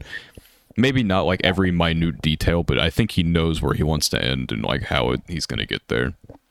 Yeah, it's the same in the sense that, like, I think for One Piece, Oda has probably always known the conclusion of the series to some degree. But I'm sure he didn't know little details of, like, this arc and that arc. Yeah, and like it could change. Like, I think what makes a good author is like the ability to realize, like, okay, maybe this idea for an ending was cool at the time, but doesn't work now. I want to take it a different direction. Always be flexible, I guess, is the big thing. Because it's kind of what happened with ReZero is we're in arc, well, we just started arc 8, actually. But arc 8 is actually like arc 7 part 2, because the author was like, no, we'll never have another arc as long as arc 4, surely, which was all of season 2. And then an arc 7 came along, and everything that was supposed to be in volume 32, he had to make an entirely separate volume for, with volume 33, which is the conclusion of arc 7, part 1. And then arc 8 just started, which it probably won't be that long of an arc, but the fact that he had to split it in 2, you know, sometimes shit happens. You do have an idea, or you have things you want to convey, and it's important to realize, like, you can't trap yourself into thinking, like, I need to end it this way or whatever. Yeah. Because you grow as an author over time. Well, and I think there's no specific series that comes to mind, but I'm sure there are series that were probably hurt by the fact that they had an ending in mind and they stuck to that ending. I feel like that by the time they got there, it maybe didn't make as much sense. I feel like that could have happened with Attack. That's one of my Attack on Titan shitty ending theories. That it was either a paid inside job to make the ending shit, or it was just something he decided a long time ago and then didn't change it up. I also, to some degree, feel like that might be. But that's a tinfoil hat kind of thing. Yeah. I feel like if you subscribe to, or like what's a word? Like, just pick one ending to like go into like early on in the story. Or, like, if you set it in stone, you're gonna. It's like as you restrict write, yourself. It's not only restricted. It has the potential to like ruin it, because you know the steps to get there. If those change anywhere along the way, then you might have to like change some other stuff around to like make the ending good. It just sacrifices that. Mm-hmm. Now I'm not an author. I don't know like the process of like actually writing and stuff like that. So maybe it's okay. Maybe they have like an outline, but like it's hard. There's two types of writers that I guess most people look to, and it's what you call a discovery writer, which is like you sit down, you're like, all right, this is my idea, let's just fucking see where it goes, and you go from there. And then there's outline writers who do make an outline, and it's just there's no right way to do it. It just depends on you. But I feel like you, also, in order to be successful, need to be comfortable like changing plans if it comes to it. Yeah, like I could write an outline for the Gochu Cast anime and be like, all right, episode 1 they start a podcast, and episode 200 Daniel's dead and they write the final podcast. That's crazy. That's messed up. And have that timeline, right? But then 199 episodes in, you're like, fuck, maybe I don't want to kill Daniel. Yeah, maybe Daniel shouldn't die, and well, what does the end look like if Daniel doesn't die? And then I, play with it, think about it. I'm like, oh, that's kind of good. And so, we have to go another 100 episodes, but Daniel didn't die. Because that's what the people wanted, because Daniel's the fan favorite. And classic has 100,000 views on Dan Machi video. Yeah, we're coming up on my prophesized death. This is the 49th episode. I have 3 left before I kick the bucket. But yeah, the Don Machi video has been very good for the channel. My goal is whatever the fuck the Kid Russ video is at, because Ajax's like, oh, you're not a real YouTuber until you beat this fucking Mario blooper video. And so I'm like, all right, give me a minute. And I'm on my way there. I don't remember what it said. I feel like it was like 150,000, but I don't remember. Something like that, yeah. I'm gonna try and find it right now. Speaking of, if you are anyone who listens to the podcast but somehow doesn't watch Daniel's main channel, he has a main channel. What are you doing, brother? It's fun videos. Okay. I apologize to the audio onlys. I have to click on this Hotel Mario bloopers to find the views. Okay, Oh my I gosh, paused it. audio Oh only god. indies. Okay. I get to discriminate against Okay, them. it's at a little bit over 150,000. I'm almost there. I'm at 121,000 right now. So I could beat Mario bloopers. I'm on my way. Mario people. I actually it'd be crazy if we had podcast view. Not crazy, because there probably is at least one person, but a podcast listener that just has no idea that who you are and your main channel. Yeah, Or some random guy, bro. YouTube some recommendations. guy- Some dude. Some guy on Spotify who found us. It just only listens to the Spotify. That's my favorite fan. Go look. I haven't looked at our statistics in a while on our audience. I wonder, like, because surely I wonder if there's any, like, well, surely there are consistent viewers or whatever. Let's see. I mean, yeah, 'cause Analytics. we had the German audience for a while. We still have Yeah, the German audience. Yeah, our United States audience is our biggest one. But the Of course, of Spotify course. like percentage like of domination on like what platforms people use has been going down a fair amount. Which is it used to be like in the 70s at 64 right now. They got tired of being audio only indies. Yeah, we have a 6% Well, it's female also, viewer base. Shout out to probably like the one female Nice. that watches this. It's You poor it's also thing. like Spotify is less discoverable than a lot of the other Yeah, that's true. stuff that we have through Anchor. Yeah. So Yeah, as that that's true. Spotify number goes down, it most likely means we have more organic viewers and not just our friends who were like, "Hey, watch our episode." Yeah, that makes sense. Yeah. We no longer get 1 cent per video now, by the way.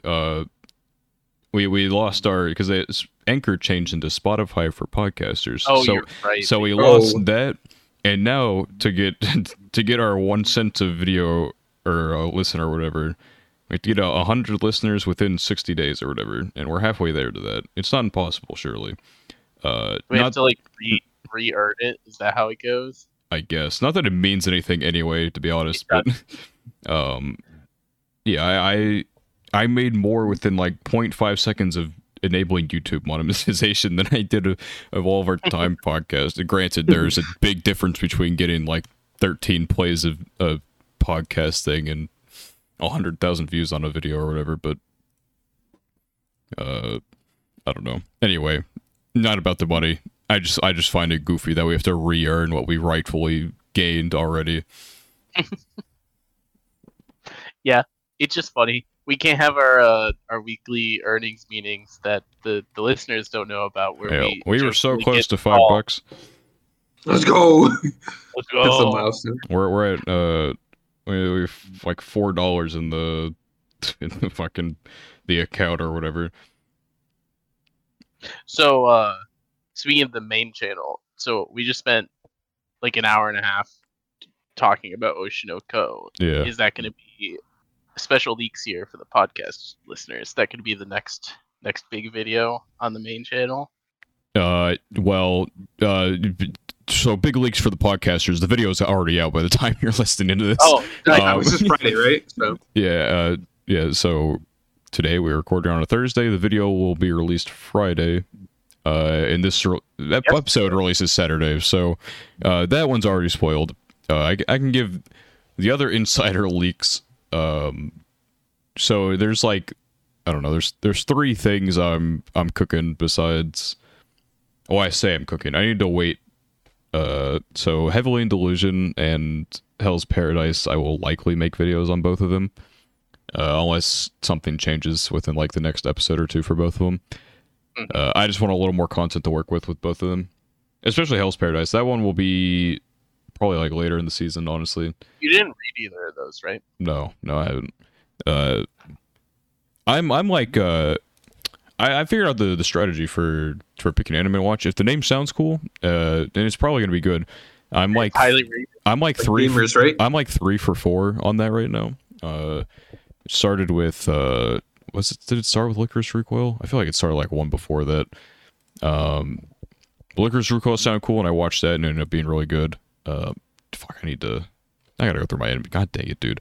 I thought about this earlier, and I was like, yeah, Boshi the Rock sounded cool, and it ended up slapping, so I was 2 there. I'm trying to think of, what the fuck else did I watch? Too Cute Crisis sounded cool. No, not quite what I was going for there.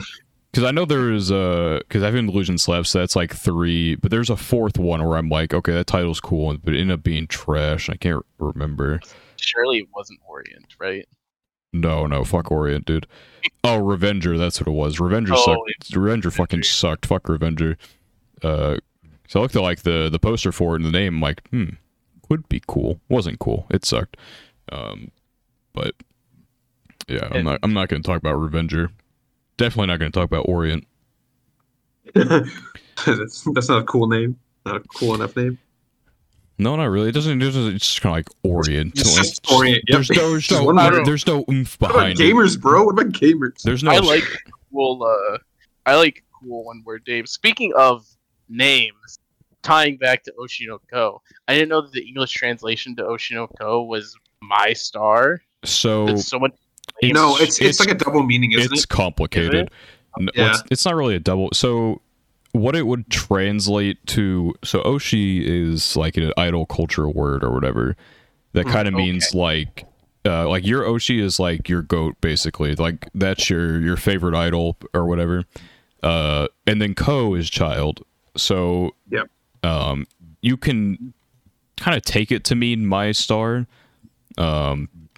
If you like maybe look at it from like Ai's point of view or whatever. My idol's child is another translation I see here, but you could use the subtitle, like Mother and Children is the subtitle for the series, not like the translation, but you could say that as well. Personally, I think Oshi no Ko just sounds cooler than all of those. I agree. That was the point I was yeah, it's fine. I saw clean. I saw it under the name My Star, and I was kind of like, I guess that's cool. That's the translation, but that name sucks.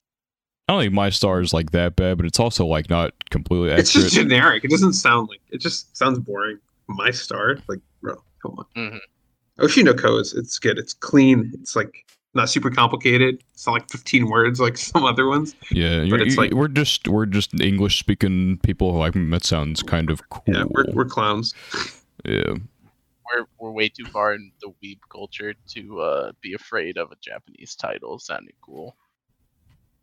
I don't know. Some of them are just like so long.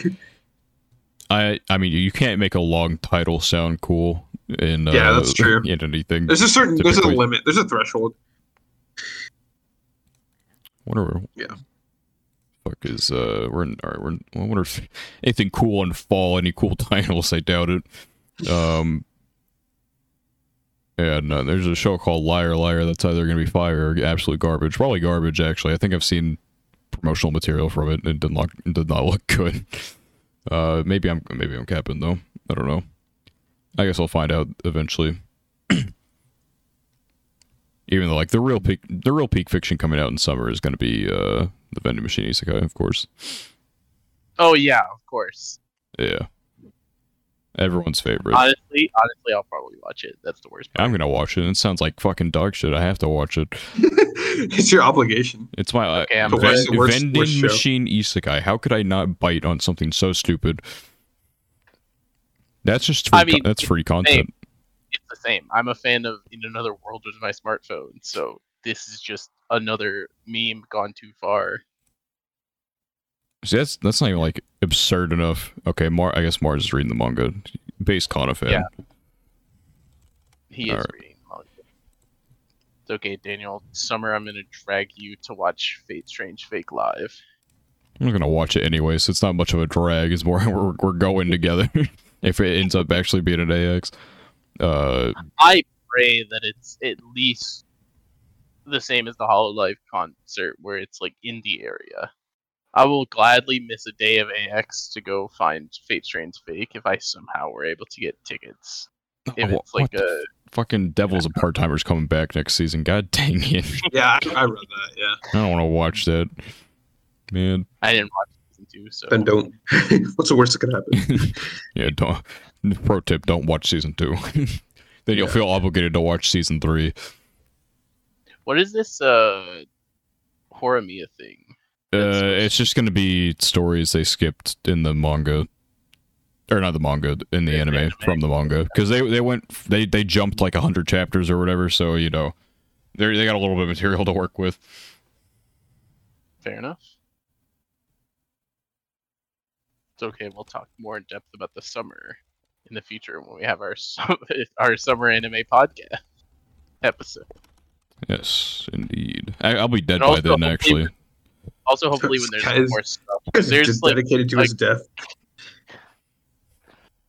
I think we should actually do an episode that's just me and Spat. That'd be really funny. We already had me and Daniel. I could just sit here and just give fucking director's cut commentary over it after you finish. Me talking over your all's podcast, critiquing it. That'd be pretty funny. I feel like the world would April Fool's idea. The world would implode if I didn't say welcome to whatever episode of the Gochu Cast. It's been that way. That'd be funny.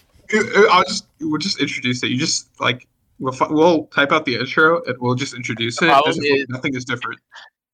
Yeah, we would either do the intro bar for bar, one of us, or just totally make a mockery of it. And I would just be like, podcast, let's go.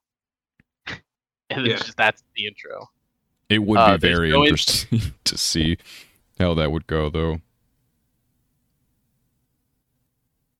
Yeah, that'd be funny. It'd be a little. I am sad that I didn't think about, because we had an episode that fell literally on April Fools. I was so mad that I didn't remember to AI synthesize our voices to make a podcast episode of that and just upload that instead. That would have been a lot of work, but it'd been so funny. April Fools is so unfunny sometimes, so I didn't want to say anything because it's just as a. Yeah, we could have talked about you don't have it planned out. It has a tendency to be super cringe. We could have talked about Western cartoons for an episode. Really we could have done something. Wait, wasn't this a plan and we just totally forgot? I think we probably forgot about it. I feel like we talked about this one. I think I actually mentioned Western cartoons, and we definitely just forgot. Just do one, not even for April Fools. Just have a Western cartoons episode, just for fun. Yeah, we kind of missed the mark. We have to wait years for it to fall on April 1st again. I mean, it doesn't have to be exact. It just it's when you become big time and you open your Patreon and everything will have secret episode. Yeah, we'll have bonus episodes or whatever. Yeah. I guess the real goal would be this show to self-sustain itself, so I don't have to self-fund out of pocket. There's no funding for this show anyway. Well, no. We used to have funding. 1 cent an episode or a play. It's gone now. We'll have to earn that back, but which isn't impossible. Well, it's probably impossible. It's not impossible. It's very unlikely that we will be getting that back anytime soon. It's not like we have a cost for doing this anyway. We just show up. For 2 hours. There is no. There's no spending fees here, no business expenses. Daniel barely even edits these unless we say I literally don't. The last time I edited is when I said a word that could be seen as discriminatory towards people with mental disabilities, and I had to go cut that out. But other than that, I haven't. Careful. Oh. I can't wait for that to be my downfall in the future. I blow up, someone goes into the episode, and it's... Yeah, and they see that I said something that they don't know what I said. The word doesn't exist there anymore. But I think the funniest thing to think about in the context of getting canceled in the future is things that we could say today that are not cancelable that in 20 years will be cancelable. If that makes sense. Like anime. It's not correct to call it anime anymore. There's a different term. Yeah, we're appropriating Japanese culture by calling it anime. Yeah. But you get what I'm saying. I think because example of that word you're talking about was still a word that people should not have said 20 years ago, but it would also not have been something that would have been straight canceled for on the dot. And so I think about what are going to be the things that in 2043 would get someone canceled for having said in 2023 that were totally normal. Liking Oshinoko. Yeah, the series ending just ends up being so fucking awful. It's taboo to speak about it. I hope that doesn't happen. I can't think of anything that like. I don't know. We'll just have to like. Someone will have to like invent a slur about. I don't know. It's like AI has progressed. AI has a slur. That AI is now a slur. Calling them like a bot or like a fucking like Yeah, scrap. yeah. It's called them A scrap. robot. We call them scrap in the future, and that's like, okay. that's their N word or whatever. Whoa. Okay, dude. I'm just saying. No, I agree. I think the AI slurs. Yeah. I think the concept's interesting to think about, like what things won't be socially acceptable 20 years from now that are socially acceptable today. Yeah, that or we just North Korea starts like a nuclear holocaust by attacking some country nearby, and then the world gets dragged into war or whatever. You know, the classic. But I'll be dead by a few weeks, so it'll be fun. Yeah, only a couple more episodes to go. Yeah, I'll have to send over the files to make sure someone else can keep the podcast going. Mm-hmm. Okay. You can bring Chimp over to replace me. I don't think it's possible to schedule with them. Could you imagine a podcast of Chimp, Spat, and me? Oh, that'd be crazy. That'd be good. That goes so crazy. I'll be asking God for laptop permissions up in the heavens, like so I can watch it. It's like it would be like 50 minutes of like whatever, like trying to figure out whether Chimp is like serious or not. You know what I mean? Like, it's like I sometimes I wonder if he actually wanted to do a podcast, but I don't think I ever could have done it. I don't think it'd be possible.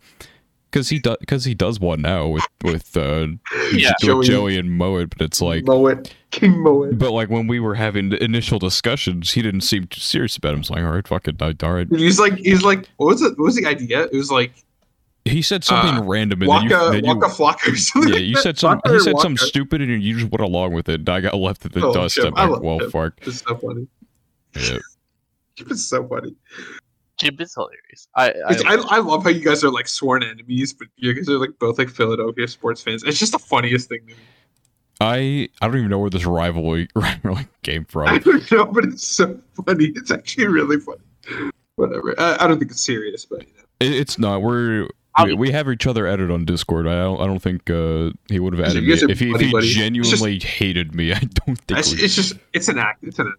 It's to spice up. He's always in character, I suppose is the best way to put it. Yeah, I don't know. I just need to get the main channel to the point where I can like laugh at his channel, and then I can have like it's a competition now. I can have the dominance in this rivalry. I have to make a video that will surpass whatever his top view is, which I feel like it's like 700,000 or something like that. It was, but I don't remember. Mm-hmm. Yeah. Which is a super old video. That might take a while to beat that one. As long as you're enjoying the videos you're making, it'll happen eventually. Yeah, you hit it big. I mean, I've said this. I think your videos there's effort and love put into them. Yeah, and that, I agree. Like, to me, as long as you're doing that and you're still enjoying doing it, it will eventually like you need more red arrows in your thumbnails. That's the key. I had one red arrow. It did procure 10,000 views, but that wasn't. It was a boat to the rock, whatever. Yeah. So it was pretty free anyway. Yeah, Chimpac's #1 video is 777,000 views. I do break into his top 3 though. Like I have, and it's all like it's all clickbait. So in terms of real videos, I win. Because his big video is how to get Chinese 100% of the time. Definitely a troll video. And his second one is like how to get max happiness or some shit in ORS. And then but then that's when I would take over, because it drops from like 200,000 to 93. Fair enough. Yeah, it was like 9 years ago or whatever. That's probably like the height of Pokemon. I feel like it was like Gen 6 area, at least in terms of like YouTube viewership. Maybe maybe I'm just not around the scene enough. Or at least that old style of Mon's content is definitely not what it used to be. Like, I feel like the focus is definitely a lot more now on like the long form challenge run bullshit. Yeah. But yeah, speaking of long form, this was a long episode. We are still recording, right? Bro, I'm not gonna lie. I'm not gonna lie. I There's forgot. no way you just I thought we were just chilling after the podcast, and I realized like just now Yeah, that like, oh yeah, we never actually ended the episode. yeah, it's a good thing you didn't reveal your racist tendencies, and that would have been a really unfortunate. Okay, whoa. I'm We're kidding. still recording, by the way. Yeah, I fucking know we're still recording. I have the button in front of me. You just want to expose. I'm just throwing some. I have to, before I perish, I have to make sure you all downfall with me. But anyway, speaking of long form content, that's the end of this long form piece of content. I think I feel like we're fucking breaking record. This is our second longest episode now. I'm pretty sure. We're at an hour 50. Probably, yeah. We're just kind of not. I mean, to be fair, like I said, we were kind of just chilling for the last like 20 minutes. Yeah. Which is good. That's podcast vibes. But I totally forgot we were even still doing the podcast. Oops. But yeah, speaking of the podcast, you can find us on YouTube at Is the Order an Anime Podcast. Can't miss it. We're like literally the only thing you could ever possibly find by typing that in. If you want to go to the audio only side of things, you can find our. If you go to the YouTube, you can find our. Well, fuck. Do I have to change those links? I'm going to assume the Anchor link. I think when I type in Anchor in my browser, it redirects me to Spotify. So I'm going to assume those Anchor links still work. If they don't, no one clicks them anyway, and so it doesn't really matter.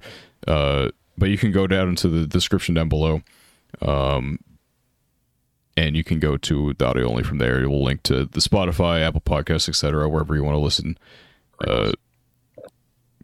I hope someone like screams to their Alexa to start playing the Gochu Cast like every week. But yeah, you can find new episodes every single week, most of the time, unless something tragic happens, every Saturday at 3 p.m. I guess we're in Eastern Daylight Time now, until until the final goofy switch. Yeah, is there one more switch? Yeah, it'll be November is the last one we have, and then we're done. Which I'm so fucking ready to be done with it. But yeah, speaking of being done, we're done with the episode. Thank you and goodbye.